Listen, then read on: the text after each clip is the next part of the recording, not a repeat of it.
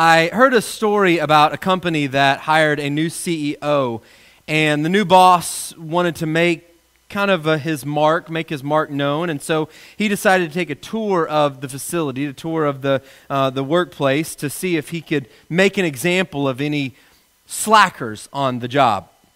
And so he was making the rounds, and he came to a room full of workers, and there was one young guy in particular who was kind of standing off from everybody else against the wall and kind of minding his own business. And so wanting to show the workers that he meant business to everybody else, the CEO walked right up to the guy and he said, "How much money do you make a week?" And the guy said, "Well, I don't know, around $300, I guess. Why?" CEO pulled out his wallet, pulled out $600, and he said, "Here's 2 weeks' pay. I want you to take it and get out of here and don't come back." Feeling pretty good about his firing, the CEO looked around the room and he said, "Now, does anyone know what that slacker did around here?" And one of the guys spoke up and he said, "Yeah, he's the pizza delivery guy." Well, you gotta be careful sometimes, right? We are in the midst of a series called Home Improvement, in which we've been walking through the Apostle Paul's words in Ephesians chapters 5 and 6. And he's been talking to us, and we've hopefully been garnering some of the wisdom that he has to tell us about some of the key relational arenas in our lives, namely that of our marriages, of our relationships with our parents' relationship with their children, and then, as we're going to talk about today, even our relationships in the workplace. And I think Paul's instructions for us here has so much to say to us about our relationship with Jesus and how our relationship with Jesus really does have everything to do with how we view our work and how we interact with others in the workplace. So Ephesians chapter 6, if you want to go ahead and turn there, or you can follow along up on the screen. We'll be looking at verses 5 through 9. Ephesians chapter 6, verses 5 through 9. Here's what Paul writes. "Slaves, obey your earthly masters with respect and fear and with sincerity of heart, just as you would obey Christ. Obey them not only to win their favor when their eye is on you, but as slaves of Christ, doing the will of God from your heart. Serve wholeheartedly, as if you were serving the Lord, not people, because you know that the Lord will reward each one for whatever good they do, whether they are slave or free. And masters, treat your slaves in the same way. Do not threaten them, since you know that he who is both their master and yours is in heaven, and there is no favoritism with him." So let me go ahead and address the elephant in the room, so to speak. You might notice that while Paul gives very plain instructions as to how masters are to treat their slaves in this context and how slaves are to treat their masters, nowhere in this passage is slavery itself condemned. I don't want to spend a whole lot of time on that, but I at least want to address that so that we can get past that and hopefully get some wisdom out of this passage. I think part of it is understanding that the slavery that Paul is talking about and dealing with, the context of that slavery, is a little bit different than what we typically think of as slavery when we think of it today. Most of us, when we think about slavery, think about the 17th century and after race-based slavery that was originated in Africa, ended up being brought over to America, over in Europe as well. That's the idea of slavery that's probably in our heads when we think about that and we read a passage like this. And so when we read it through that lens, it's very easy to think, well, why doesn't Paul condemn that? If we know what we know about our country's past and the history of race-based slavery, if we know that, why doesn't Paul address that? Well, A, he was long before that, and B, it was a little bit different than what we often think of as it relates to race-based slavery. Slavery in the first century was a little bit different than that. For instance, slaves were involved in most areas of society, not just in menial labor, hard labor. Many slaves were educated. In some cases, they were even more educated than their masters. Some slaves had managerial positions over other people. Some even owned their own property. Some slaves made the same wages as free laborers, and they were actually allowed to save money to buy back their freedom.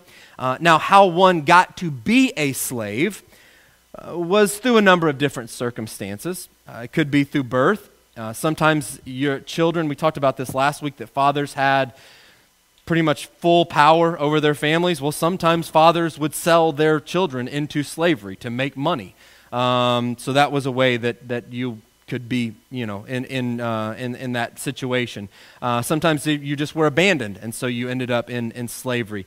Sometimes you were a captive of war. Sometimes it was because you had the inability to pay debts, and so you had to work those off. So even sometimes the word servant is a better word than slave, but that also is applicable as well. For some, it was even a voluntary attempt to better their social or financial position. Sometimes you sold yourself into slavery to be able to pay off some of your debts. And certainly the way one came to be a slave could factor into how they were viewed and how they were treated, but by and large, my point is to say that race was typically not a factor. So just kind of removing ourselves from thinking through that, I don't want to, the other part obviously is bad. Race-based slavery, we could spend I don't know how many lessons talking about that, but that's not exactly what Paul is referencing here. Now, having said that, I am not saying, nor is Paul saying, that any type of slavery is good or right or God's ideal or God's desire and want. That is obviously not the case at all. But for Paul, at least here, he's less concerned, just from my take on this, he's less concerned about addressing the situation that we're in and more concerned about how we act and respond to the situation that we are in. And so that's what Paul deals with. And just to be clear, the race-based slavery that made its way to America, happened over in Europe and in Africa, was rooted in kidnapping and human trafficking, which that's something that the Bible explicitly condemns. The Bible also condemns the core assumptions that are a part of slavery, whether that's race-based slavery, the first century slavery that we see, the dehumanizing of people who are made in God's image. That's clearly condemned in Scripture. The abuse and mistreatment of people and others, the very idea of ownership over someone else, another human being, all of those things are condemned by God and by Scripture. Now, Paul did try to encourage slaves, servants, to try and buy their freedom if they were able to do that. But until then, he encouraged them to serve their earthly masters. And not only that, but he also encouraged them to go back to their earthly masters if they were somehow to escape from them for whatever reason. In fact, that's a whole, if you read the book of Philemon, it's a very short book, but that's a whole lot of what the book of Philemon is about in addressing that issue. And so while certainly Paul, deals with some things, and what I just described to you doesn't address everything that Paul deals with and some of the underlying, I get that. I don't want to spend a whole time period talking about that, but I at least hopefully wanted to give you some context and some of the story behind what's going on here, and how the context is just a little bit different than we often think about it in our day and age because of what we've experienced in our country. Now, all that being said, I know that was a mouthful. Hopefully we can dig into some of what this passage has to say for us. But I do think it's easy to come to a passage like this and to wonder, well, what is the relevance then? If I look at this context, it seems to be, where do I go with this? Because we don't really deal with, these type of interactions. This context is different than what we experience today. But I do think there is wisdom for us to gain from Paul's words here as he instructs us on God's perspective for our work and how we conduct ourselves and relate to other people in the workplace. So let me just give you a few things. Hopefully we can shift gears a little bit there, but let me just give you a few things to think about. The first is this: God is a worker. God is a worker. I don't want to spend a whole lot of time on this, but I want you to at least get that into your brains.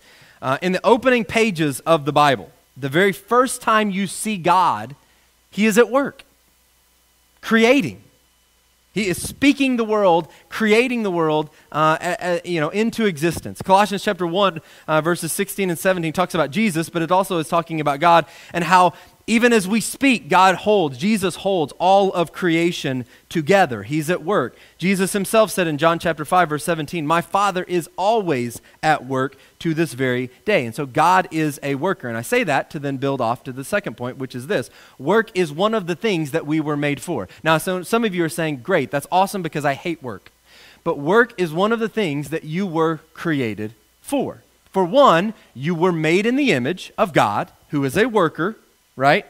Who is at work. Now, part of what we have to do is separate in our minds some of the laboriousness and some of the, I don't know what a good word is, other than just the taxing nature of work that we experience now because of the fall, to what the purpose of work is meant to do. And that's part of what God created us for. And so Genesis chapter 2 reminds us that God gave Adam and Eve the command to work the garden.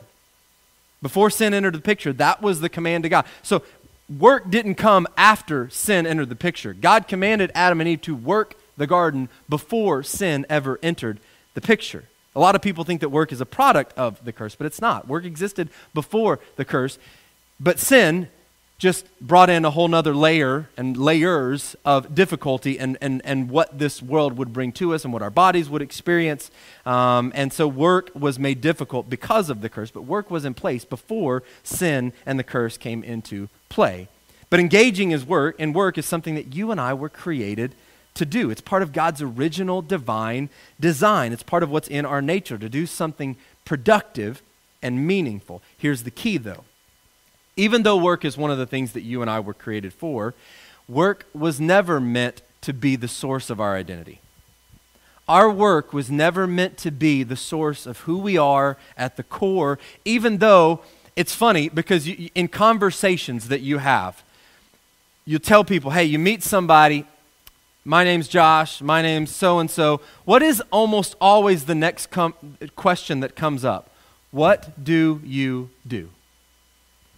And so even from a not even meaning to, subconscious level, that's where we go to. That's oftentimes what we define ourselves by. And yet that's not meant to define, it's not meant to be the source. It's a good thing, but it's not meant to be the source of your identity. Listen to what Paul says in 1 Corinthians chapter 7. Again, the context is slaves, but hopefully we have a little bit different context here. Listen to what he says in 1 Corinthians chapter 7. Starting in verse 20, he says, each person should remain in the situation they were in when God called them. Were you a slave when you were called? Don't let it trouble you. Although if you can gain your freedom, do so. For the one who was a slave when called to faith in the Lord is the Lord's free person. Similarly, the one who was free when called is Christ's slave. You were bought at a price. Don't become slaves of human beings. Brothers and sisters, each person, as responsible to God, should remain in the situation they were in when God called them. So what's going on here? Well, there were some people who were slaves at the time that they were coming to Christ, and yet when they came to Christ, a lot of them were troubled by the fact that, hey, I'm come to Christ, I'm free in Christ. I've learned that I'm equal with any person, no matter where I am on the hierarchy chain or slave-master relationship, and yet I'm still a slave. I'm still a slave in my everyday life. And Paul says, listen, if you can gain your freedom, absolutely, do that. But don't let the fact that you're a slave get you down in the meantime. Why? Because when you came to Christ, when the slave came to Christ, they became free in the most important sense of the word, Paul is saying. Listen to the verse again. For the one who was a slave when called to faith in the Lord is the Lord's freed person.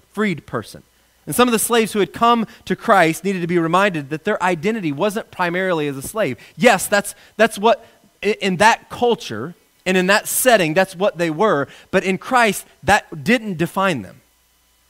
That had no bearing of who they were in Christ. And I know, again, sometimes it's hard to totally wrap that around our brains, but just get the concept, hopefully. Their identity was not as a slave, it was as a freed person in Christ. Some people have particular jobs where you may work for other people. A lot of us probably work for other people.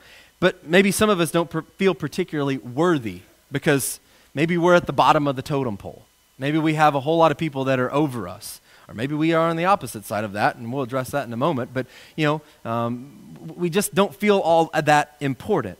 And what Paul would remind us of is don't get your identity from that. Don't assume that where you rank in your work or above or below people somehow defines who you are and your identity and the source of what makes you meaningful and valued. Don't assume that that is going to define you. You have your identity from the fact that you are free in Christ, no matter how many people are under you. Paul is encouraging them to separate their identity from their vocational status and to realize their true identity in Christ. But Paul also has some words for masters as well. I told you I'd come back to that. He says, similarly, the one who was free when called is Christ's slave. In essence, Paul says, listen, those of you who are free, Those of you who may have people under you, don't forget that you yourselves are under Christ. Don't forget that you have to answer to him. And we'll dig into that more in just a moment. But the point is that in both cases, neither slaves nor masters were to get their identity from their vocational status or from how many people they were under or from how many people were under them. They were to get their identity from their relationship to Christ. I'm free in Christ. And guess what? I'm also a slave to Christ. He's my master. And so I go about my work from a place of security because I know who I am in Christ, but I also go about my work from a place of humility and accountability because I know I've got to answer to somebody even if I've got a whole bunch of people that answer to me. Now, why is this important? Because when you have people who get their identity from their work, it can actually oftentimes interfere with the work itself. For example, have you ever known someone who every idea on the job had to be their idea? You ever known someone like that? Like, or even, you don't even have to apply it to the job. Like, every idea has to be their idea. They have to be the one who comes up with it. They have to be the one who gets the credit for it. And they wind up dragging everybody else down if they don't get their proper credit or what they think is their proper credit. So what's going on? Their esteem, their significance, their sense of importance is wrapped up in it being their idea. And the job itself takes a back seat to them, right? They are more important than the job itself. Think about how interpersonal relationships in business are affected when a person's identity is derived from their job, from their title, from how much influence they have. And time and resources and energy are lost while people contend for who gets the credit, who gets the praise, who gets the honor. On the other hand, there's a great deal of effectiveness that can be found when we begin to operate from the place of finding our identity in Christ instead of having our identity tied to what we do or who we are or how many people we have under us. But while our work is not meant to be the source of our identity, let me also say this. It is meant to be an expression of our worship. I think we also miss the boat on this too, because we think it's just 9 to 5, I get in there, I get out, and we live in this world where we compartmentalize. And so we have the secular part of our lives, and then we have the spiritual part of our lives, i.e. what we do here, time spent in prayer and in Bible reading, and then we have the secular part of our lives. But for Paul, and certainly for God, there is no separation in the two. We just tend to divide things into two categories, secular and spiritual, and everything kind of falls into one category or the other. But let me remind you of the verse that sets up this whole section when Paul's talking about everyday parts of our lives, our marriages, our families, our interactions with our kids, our interactions with our parents, even our interactions in the workplace. All of that is set up by the verse in Ephesians chapter 5, verse 21, which says, and you should know it by now because I've quoted it throughout this series, submit to one another out of reverence for Christ. That's what sets up this whole thing. That's how we interact. Every relationship we have, whether it's in the home, in the family, in the workplace, in the church, wherever you are, submit to one another out of reverence for Christ. That's what sets everything up. And so whether it's in our marriages or in our families or in the workplace, it's all an expression of our worship to God. Both good and bad, right? It's either an expression of our worship or it's a detraction of our worship or who we are worshiping, because it's all done out of reverence for Christ. For instance, how we go about our work is an expression of our worship. Paul says to the slave, again, we just read this a while ago, but I'll read it again in verses 6 through 8 of Ephesians chapter 6. He says, obey them, your earthly masters, not only to win their favor when their eye is on you, but really, here's what you're doing, but as slaves of Christ, doing the will of God from your heart, serve wholeheartedly as if you were serving the Lord. Because it's not about the job, it's about serving the Lord. It's not about people, because you know the Lord will reward each of you for whatever good you do, whether slave or free. Paul speaks of slaves seeing themselves first as slaves to Christ, and he encourages them to see their work not as being for their earthly master or your earthly company or whatever it may be, but for Christ. So let me ask you, can you see what you do as being for your heavenly Father instead of for your employer. Can you see that? Because if we can't, I think we need to take a step back and reevaluate what work is all about and where we are finding our identity and where we are expressing our worship. Paul reminds us in Ephesians chapter 6 that no matter who your vocational superior may be, you have a far greater superior who is always watching, who is always seeing, even if no one else sees, including your vocational superiors. In each of our lives and in each of our vocations, there will always be things that you do that no one will notice except for God. There will always be things.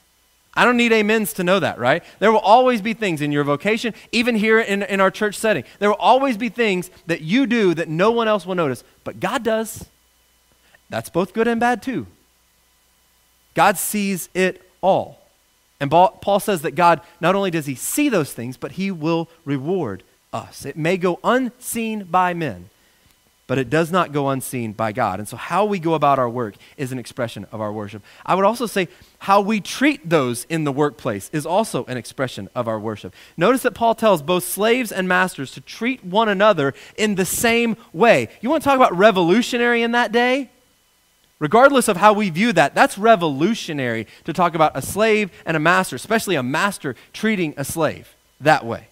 But he says in verse 5, slaves, obey your earthly masters with respect and fear and with sincerity of heart. Okay, that makes sense. But then Paul says in verse 9, masters, treat your slaves in the same way. This is obviously Christian context.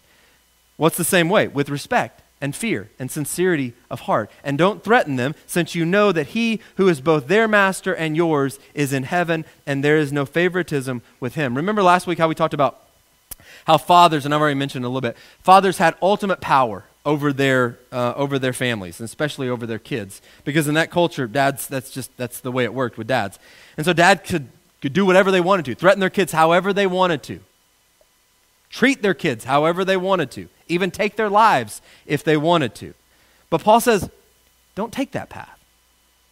Don't take that path, because if you abuse your power and your authority that way, then you are going to exasperate your kids. You're going to drive them to resentment. You're going to provoke them to anger. And Paul says the exact same thing, in different words, to masters. Don't threaten them. Now, why does he say that? Because as we talked about last week, so often our default mechanism when we're dealing with people who are under us, when we're dealing with people who we have some measure of authority over, whether it be in the workplace or whether it be with our kids or wherever, whatever function it may be in, the default mechanism, the worldly, fleshly mechanism that we so often want to default to is to threaten them or to show our power over them. That's the default mechanism. Now, some of us are better at fighting back against that, but that is the default mechanism. Why? Because it's just easier to get things done. If I can tell you what to do and threaten you with negative consequences, it's easier for me to do that and to get it done than to actually take the time to maybe treat you in a different way. It's just, that's the worldly way to do those things. If you want to motivate someone to do something, the shortcut is to abuse your position of power. And yet it's also the best way to erode relationships, and ultimately in the long run it erodes the effectiveness of the organization, of the church, of the family, of the marriage. And so Paul says, don't take that. Don't take that path. Don't make that the default motivator. You treat slaves in the same way, with respect and fear and with sincerity of heart. You say, well, why should I respect and fear those who are working for me, who are under me? Why? That's not my job. That's their job to treat me that way. Paul says, because you've got a master too. You got a master too. And you're going to have to answer to him for how you steward them. And so how I treat the people I work with is a form of an expression of my worship and my reverence to Christ as well. So I know I've given you a lot. Let me just give you three things, kind of close things out. Three reminders, three things to keep in mind, I guess, as we kind of close out our time this morning when it comes to work. And the first thing is this: no person is unimportant. No person is unimportant. No matter who you are, there will be times in your life where you are going to be under somebody, and there's also going to be times when you are over somebody. and we don't have slaves per se, but I think about, when it comes to people under us, and maybe some of the, unimportance that we place on certain people. I'm not saying you in particular, but just sometimes as our culture and people do this. I think about people in the customer service field. Sometimes it's easy for you. How many of you, and obviously I'm not guilty of this, I'm assuming that you are, but have you ever driven through like a drive-through and it takes longer because you're in a hurry and you get mad at the person that's taking your order? Or maybe I have had this happen to me. Thankfully I handled it with such grace and obviously, never got upset at all. But you go to a drive-through and maybe, you get passed over. I've been to McDonald's. I don't eat at McDonald's, my kids do. But they have two drive-through lanes and you get passed over. Something like that, right? Or it's taking longer, or somebody doesn't do what they said. It's easy to view sometimes the people that do work for us, serve us in some way, as faceless people. And if it doesn't go the way we want, we get upset with them, we treat them in certain ways, we're unsatisfied, and so we take it out on them. And yet there's someone Jesus died for. No person's unimportant. We just have these labels in our heads of, and it's not even the person, it's just maybe the job maybe, or we think it in terms of these things. And I think it's just healthy to take a step back and say, this is a person that God loves. This is someone Jesus died for. He knows the hairs on their heads. He knows how many hairs are on their head. And they were made in his image. And they may be working for you or doing a service for you, but what if God has put something in you for them? No person is unimportant. Secondly, no task is too menial. No task is too menial because God sees it all and rewards accordingly. I love these words from author Sue Monk Kidd. I'm just going to read them and then you can digest them. She wrote, "At a writer's conference, a woman told our group that in some way God was at the tip of her pen. That really hit me. And I began to view things very differently. I saw a sacredness in my work that I had never glimpsed before. God is at the tip of our scalpels, our screwdrivers, our computer terminals, our dust rags, our pencils, and our pens. And when we envision him and his purpose in what we do, then we begin to grow aware of his presence in the midst of it. He becomes our partner, our collaborator, as we offer our work to him task by task, moment by moment. We not only do it with God, but we do it for God.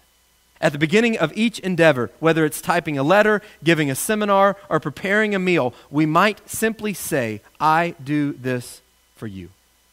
Not only does this sort of dialogue keep us tuned into his presence as we work, but it also does wonders for our quality of work and our own peace of mind. Again, no task is too menial. And then lastly, there's no telling how God might use your work to advance his. His life's dream was to be a missionary. He went to school, then he went to seminary so he could go into the mission field.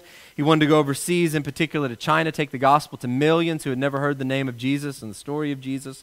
While in seminary, he got married. The woman he married was a fine woman, but she had some health issues. And it became clear that if they went overseas, she probably wasn't going to make it. She probably would not live very long. And so he put aside his dream, and they stayed stateside.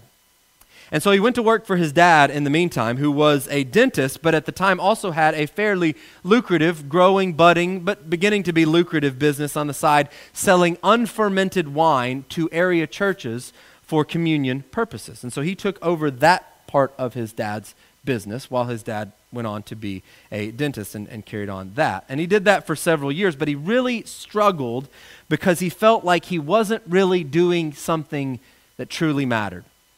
But as time went on, the business kept growing, kept making more money. More and more churches began to buy the unfermented wine from him. And so he finally decided, maybe I can advance the work of God in this way. And as more money came in, he began to send more and more money out to missionaries who were working overseas in the land he dreamed he would once go, but never got the opportunity. And since then, the Welch family, Welch, you might have heard of them, has supported hundreds of missionaries to bring the gospel of Jesus Christ all over the globe. And when Mr. Welch came to grips with the reality that he wasn't going to be a missionary, at least in the sense that he thought of, and he realized, well, I'm going to have to work here selling grape juice, he thought it was the end to the best years and greatest years of his service to God. But what he failed to realize, at least at the time, is just how much God would do through him at his work at Welch Industries, supporting missionaries, which he once wanted to be. Because again, you have no idea how God might use your work to advance his. So keep working. I'll close with these words from Colossians chapter 3. Paul says this: whatever you do, whether in word or deed, do it all in the name of the Lord Jesus, giving thanks to God the Father through him.